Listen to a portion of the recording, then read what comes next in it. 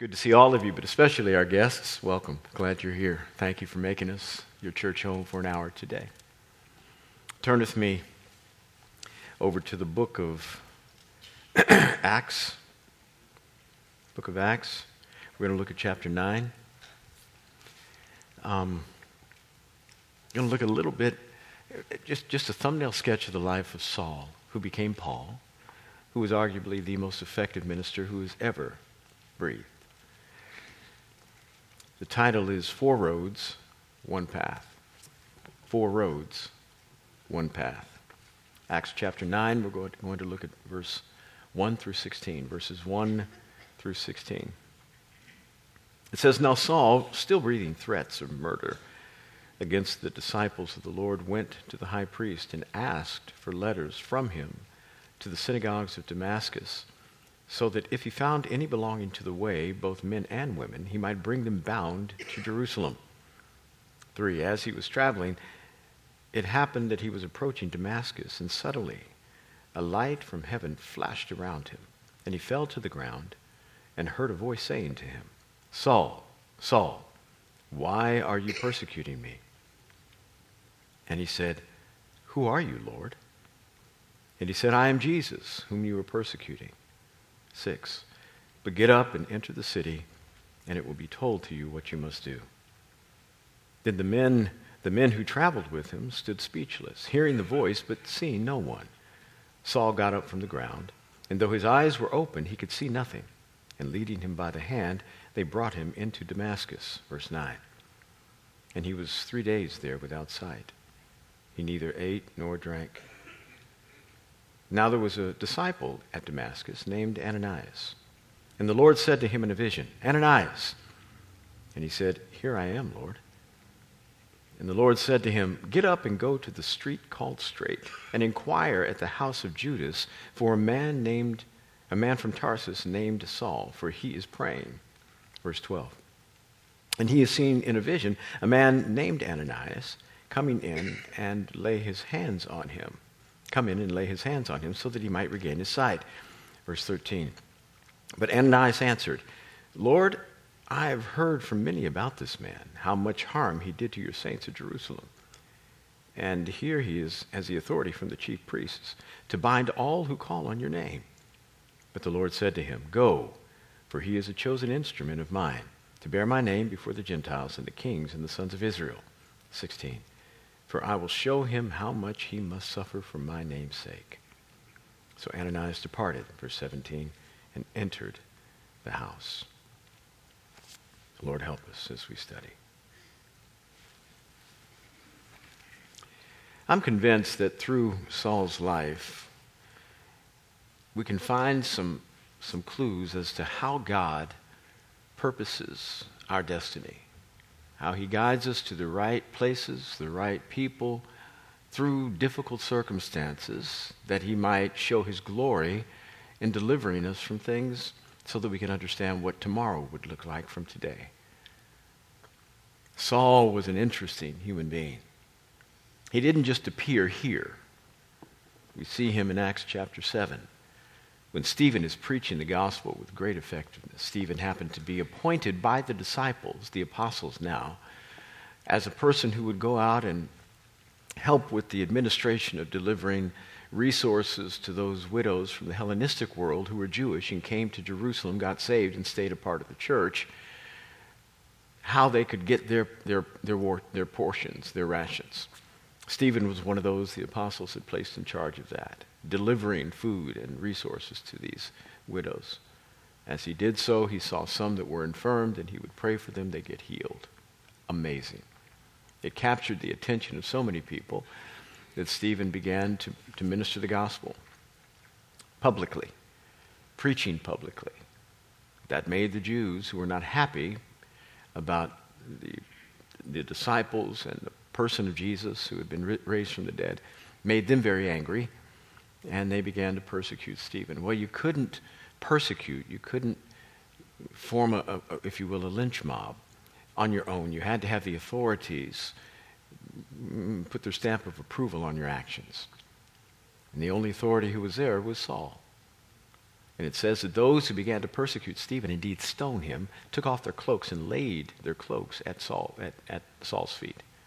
That meant, Saul, we are giving you our witness that we believe this is right, and you are giving your stamp of approval that we can do this. And indeed they did, and Stephen died. But Saul was there watching as Stephen breathed his last. And it had to be an indelible impression on Saul's mind.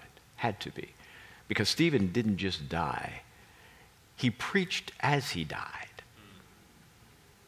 The pain of seeing 4-pound boulders being thrown on your head and your body being crushed, somehow or another, he was able to speak. And these were his last words. It says that he saw Jesus standing while he was speaking. Now, that may not mean a whole lot to you because the Bible is full of references to who Jesus is and full of a lot of miracles. But Jesus at this time had already died and was gone to heaven. He was seated at the right hand of the Father. That's what it says. He had done his work. He was settled. But it says that Stephen saw him standing. Do something that makes Jesus get up.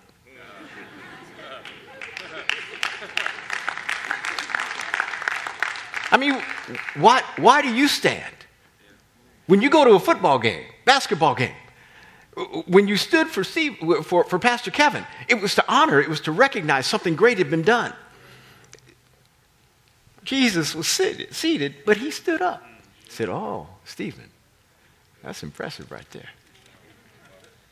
Oh, Lord, I want to do something that makes you stand." But the words that Stephen spoke were even more impacting. That was a personal witness for Stephen that Jesus was watching and was identifying with what Stephen did. Now, Stephen was now still speaking as people were killing him. And he said, "Lord, do not hold this against them."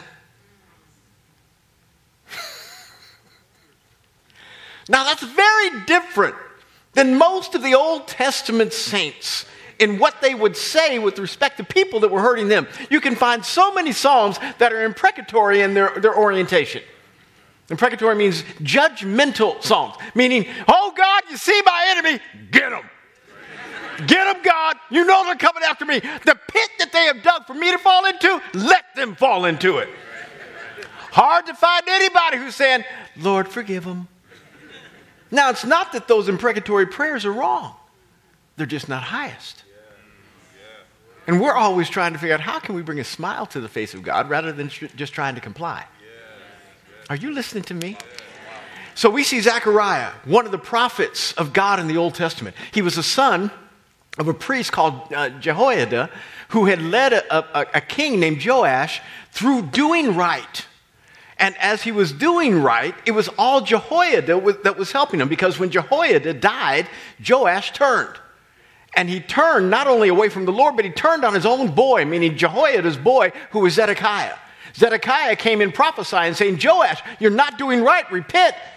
Joash got mad at Zedekiah, killed him in the temple, executed him in the temple. And Zedekiah said this, "Lord, you see him? Get him. Don't let their heads go down to the grave in peace." That was kind of the sentiment. Not mad at Zedekiah. Not mad at all. It wasn't wrong to say that. Just not highest. We see revelation growing about how we ought to treat our enemies. It grows from the old to the new. And it doesn't mean that the old was wrong. It just means God wants us to increase in our understanding of what it means to be like Him. And that all of us were at one time enemies. And the only reason we got to where we are now is because He didn't get us. Mercy was extended to us. And so Jesus comes out saying, "You have heard it said." There's nothing in the Bible that says you have to be mad at your enemies. There's no requirement for that. Can you get them? Yeah. But there's nothing in the Bible that says you have to. And Jesus comes and says, "You've heard it said." And the phrase "you've heard it said" says a lot about what people were teaching that may not have been written. So everybody prescribed that was a Pharisee or a Sadducee or a scribe, a teacher of the law, they said, I adhere to the Torah and all of the Old Testament. But they would say things that weren't written. Now, I say things that aren't written, but I try to keep it in the spirit in which they were written. Are you listening? These people weren't keeping it in the spirit in which it was written. So Jesus said, you've heard it said, love your friends and your neighbors, but hate your enemies. That was never written, but it was said. Interpreted because God said, love your neighbor. And they interpreted that if God said, love your neighbor, but didn't mention your enemy, that it was okay to hate your enemy. Jesus said, you've heard it said, I tell you, love your enemy. What? You want us to love Rome? Do you know what they did to my cousin Mookie? Do you know how they cheat me and take my money? They foreclosed on my mama's house. And it wasn't righteous.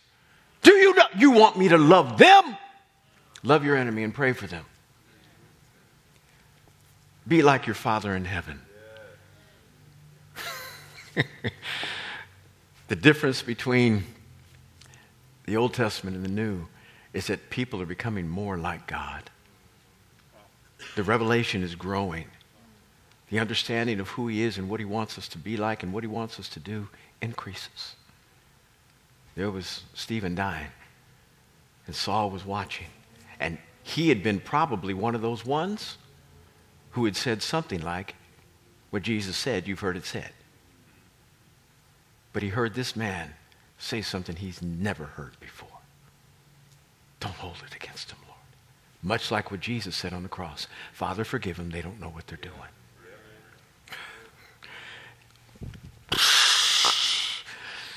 Branded in his soul. I'm convinced. Don't have proof, but I'm convinced.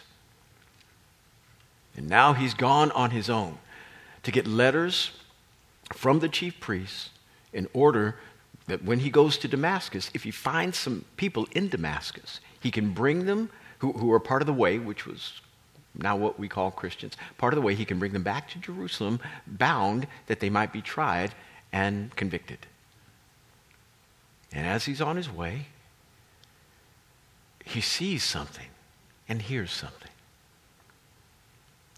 A light. We don't know if he was on a horse or whether he was walking, but whatever he was doing, he wasn't doing anymore. He was on his face. A light appears. And he hears his voice. The other people heard the voice, but they didn't understand everything that was going on. And this light blinded Saul. Saul, why are you persecuting me? Who are you, Lord? Where did he get that? Now, he may not have known the identity of the voice, but to call him Lord was not just a term of respect because this was a Pharisee and the son of a Pharisee. You don't use that term except for he who is God. And so he wasn't saying, I don't understand that who is speaking to me. He says, I understand that you are God, but I don't know who you are. I need some identification. Because there's no question that you are God, but I don't know you like this. I am Jesus, whom you're persecuting. Messed him up. Messed him up. Though his eyes were open, he could not see. Those words, again, confirmed everything that he went through with Stephen. And those who were with him led him into Damascus because he was blind. And he went to a house in Damascus, and there he stayed for 3 days on a street called Straight. Everything about Saul's life had been leading to this point. His training as a Pharisee. He was brought up in the school of Gamaliel. The school of Gamaliel was the most intellectual Jewish school, the most highly accredited Jewish institution in the world. Because Gamaliel was seen as the chief of all teachers. He wasn't just called rabbi, he was called Rabban, and given the title Nasi, N-A-S-I, Nasi, which gave him not only religious hierarchy, but also gave him political influence. And he wrote some things that were extremely lenient with respect to women and non-Jews. Everybody respected this man. So respected was he that in Acts chapter 5, after the disciples have established their credibility as ministers in the city, and the church is growing, and the man at the gate beautiful in Acts chapter 3 has been raised from his sickbed, and he's dancing around after being a paralytic. Miracles are happening every place. The Jews have done all they possibly can to try to stop it. Acts chapter 4, they beat the disciples, and the disciples walk out happy that they were able to suffer for Christ. And then they come back to the same place from which they had been arrested and start preaching again in the temple. And more miracles and more signs. Acts chapter 5, Ananias and Sapphira, a giving revival begins to happen. Ananias and Sapphira happen. Not going to go into that. That's not a good thing. And that happens. But then after that, it says that more miracles were happening in the city. So much so that they bound the disciples again. And this time they threw them in jail. And it says that an angel of the Lord delivered them from the prison by opening the prison doors. The interesting thing is this, they go back to the same spot where they got arrested. Because the angel said, keep preaching.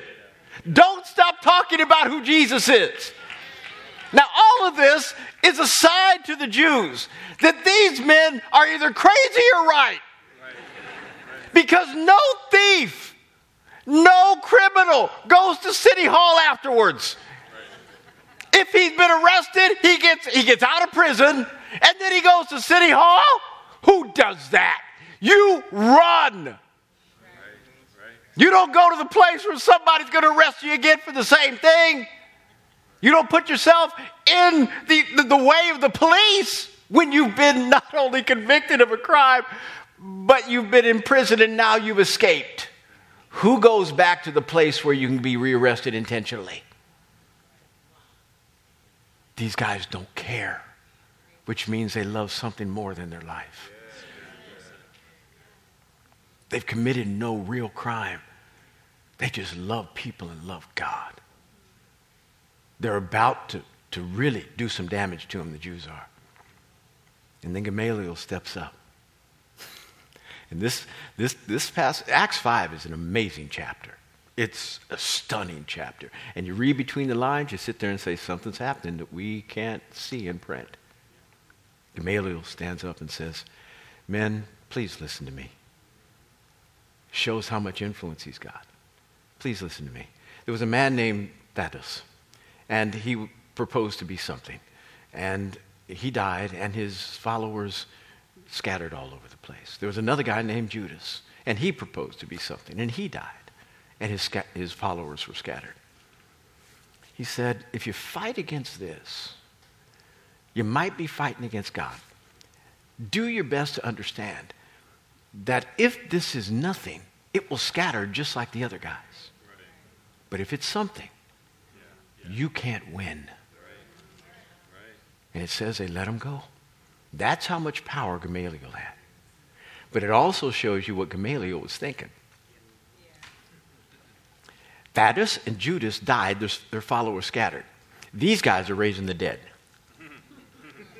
Their leader died, proposed to have rose again, which he did, which Gamaliel had not confessed yet, but I think he probably would later. Rose again, and these guys are staying together and they're growing. And Gamaliel, without saying what I believe he actually believes, is saying, you better stop. God gonna get you. You're fighting against him. You won't win this fight. Because this is God. This was the Gamaliel under which Saul sat.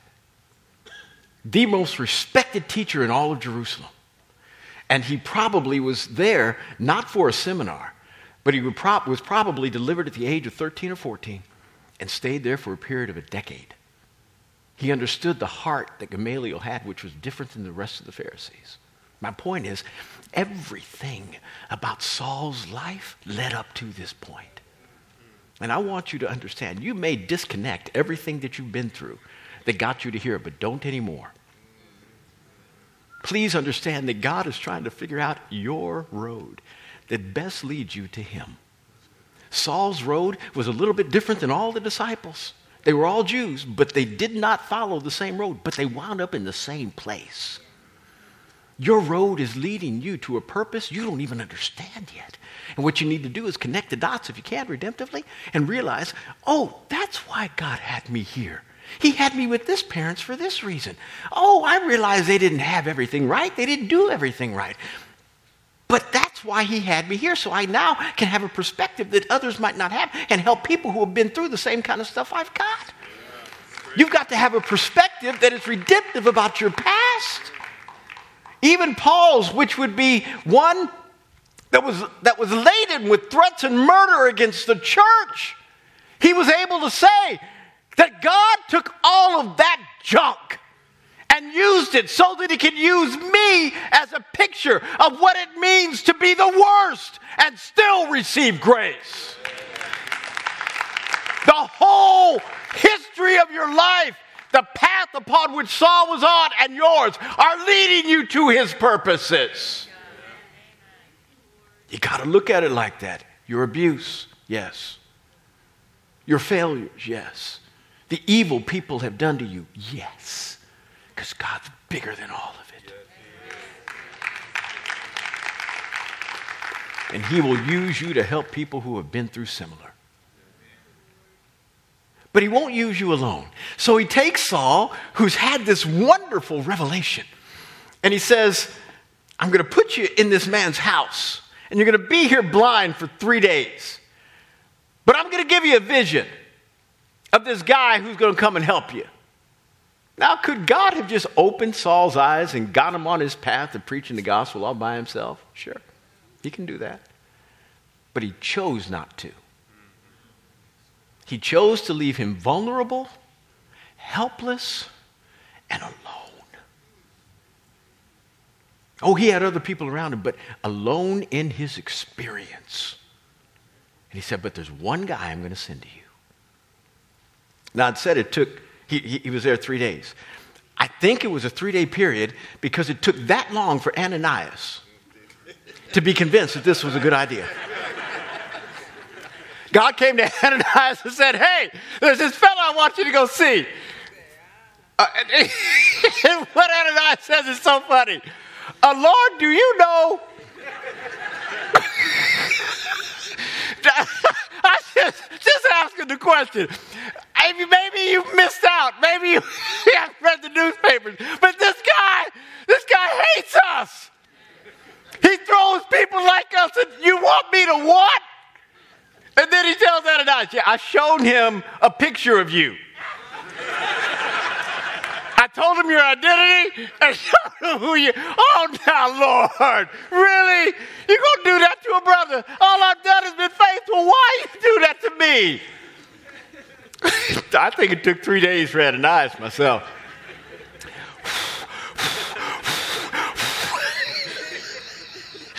Muster up the courage to go see this guy. And ultimately he went. And he said, Saul, I've been sent by God. And receive your sight. It wasn't 3 days of fasting. It wasn't, in the name of Almighty God. It wasn't the boisterous. It wasn't the theatrical. It wasn't the fantastic. It was just the authority. When you have authority, you don't have to be anything else. Nothing else. Nothing else. Just be the one who is sent with the authority. That's it. Receive your sight. Boom. Scales fall from Saul's eyes. He can see. And the first one he sees is Ananias. And he realizes he would not be free to see unless Ananias had come. And Ananias now becomes Saul's discipler. Your road has to intersect with an Ananias. It has to. You need people to help you. You will never be able to see as well as you need to until somebody can come and help you. You may not be completely blind, but your vision will be impaired. Somebody else can help you to get to where you need to be faster. It says that Ananias stayed with him. And if you keep reading in Acts chapter 9, there was fellowship and discipleship, Bible study, understanding who Jesus was in particular ways and in large ways, in every way that Ananias knew. Ananias discipled this man. And once he discipled Saul was such a courageous human being. He went straight to the synagogues in Damascus and began to preach the gospel. And everybody was saying, wait a minute, wasn't this the guy who came here with orders to take people away? How in the world do we find him now defending the people he was trying to accuse?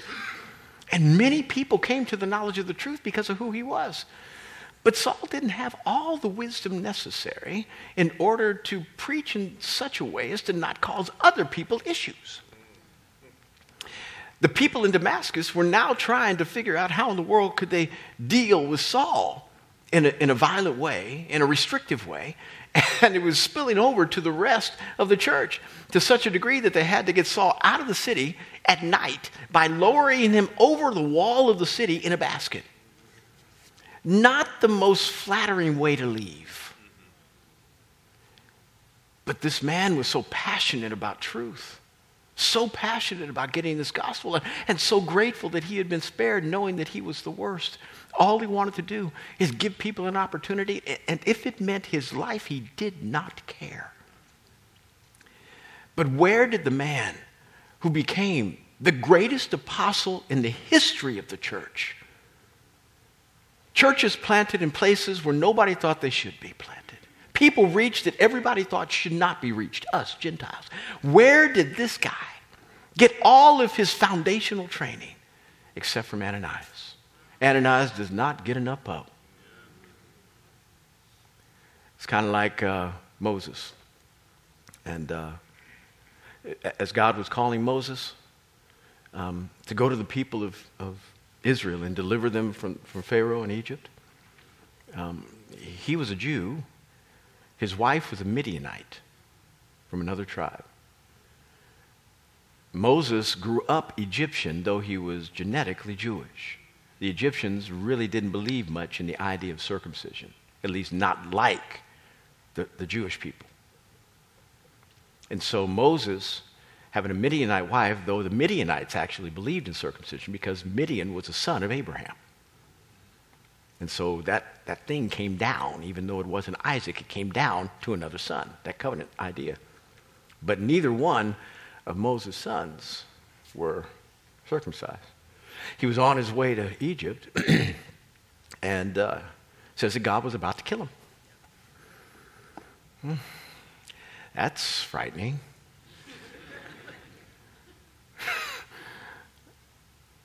And it says that his wife, Zipporah, circumcised her sons and told Moses, "You made me do this."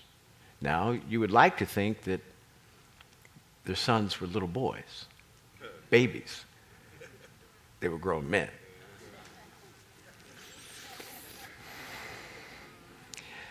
I don't know how I can amplify to you how angry Zipporah was that she had to do that and Moses wouldn't. So, who was the real deliverer for Israel? You get my point. Greatest apostle? Saul, yes.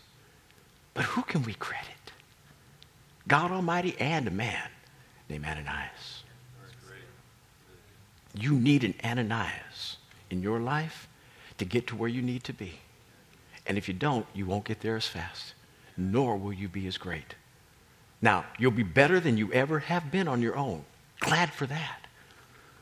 But you won't be what you need to be because it builds character. It builds relationship. It does everything that's important scripturally to making you better. I've got so many Ananiases in my life. So many, and they still are there. Saul's road, Ananias' road, and then their road.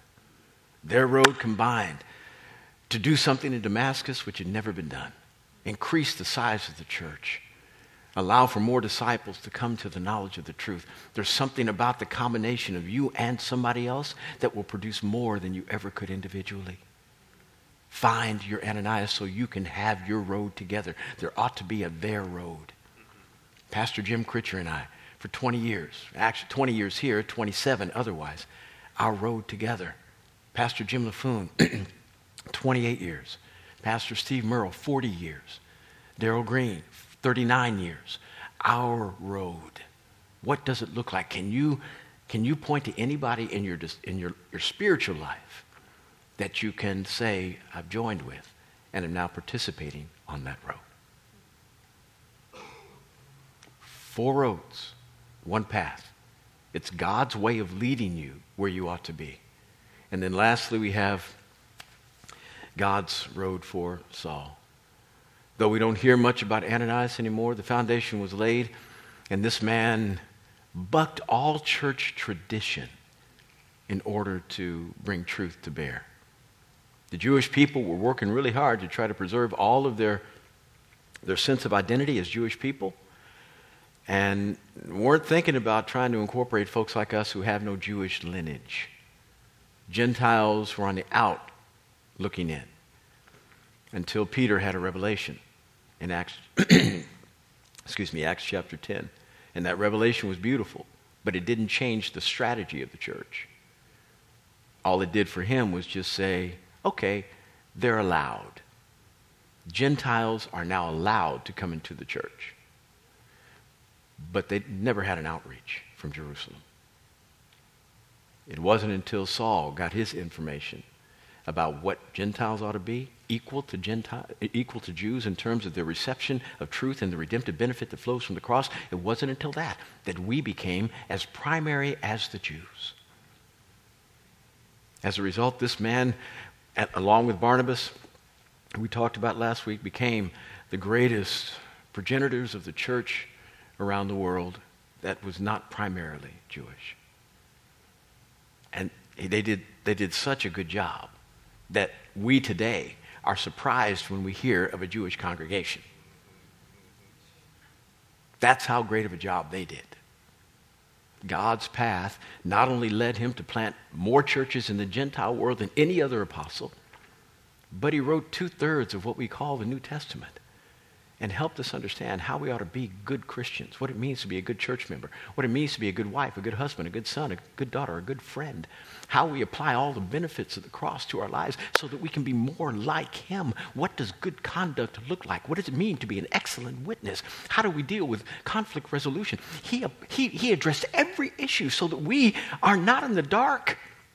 And we've got Holy Writ to be able to say, no, that is not the best way to do it. This is, because we have chapter and verse. 2/3 of the New Testament this man wrote. The greatest, most productive human being this side of the cross. None have been better. And I'm begging you, figure out a way to allow the greatness that is on the inside of you that should not be compared with anybody else. I'm not trying to figure out how in the world I can be Paul. By the way, Saul's name was changed to Paul. I'm not trying. That ship has sailed. That life has been lived. But I do not want to fall short of anything that God thought about when God thought about making bread. Whatever he thought about when he thought about making you, don't miss that mark. I beg you, press. Do what is necessary in order to see the imprint of God and the calling and purpose for which you've been placed on the planet fulfilled in its fullness. Not just a little bit, not just a little bit better than what you used to be. All the way until you can hear, well done.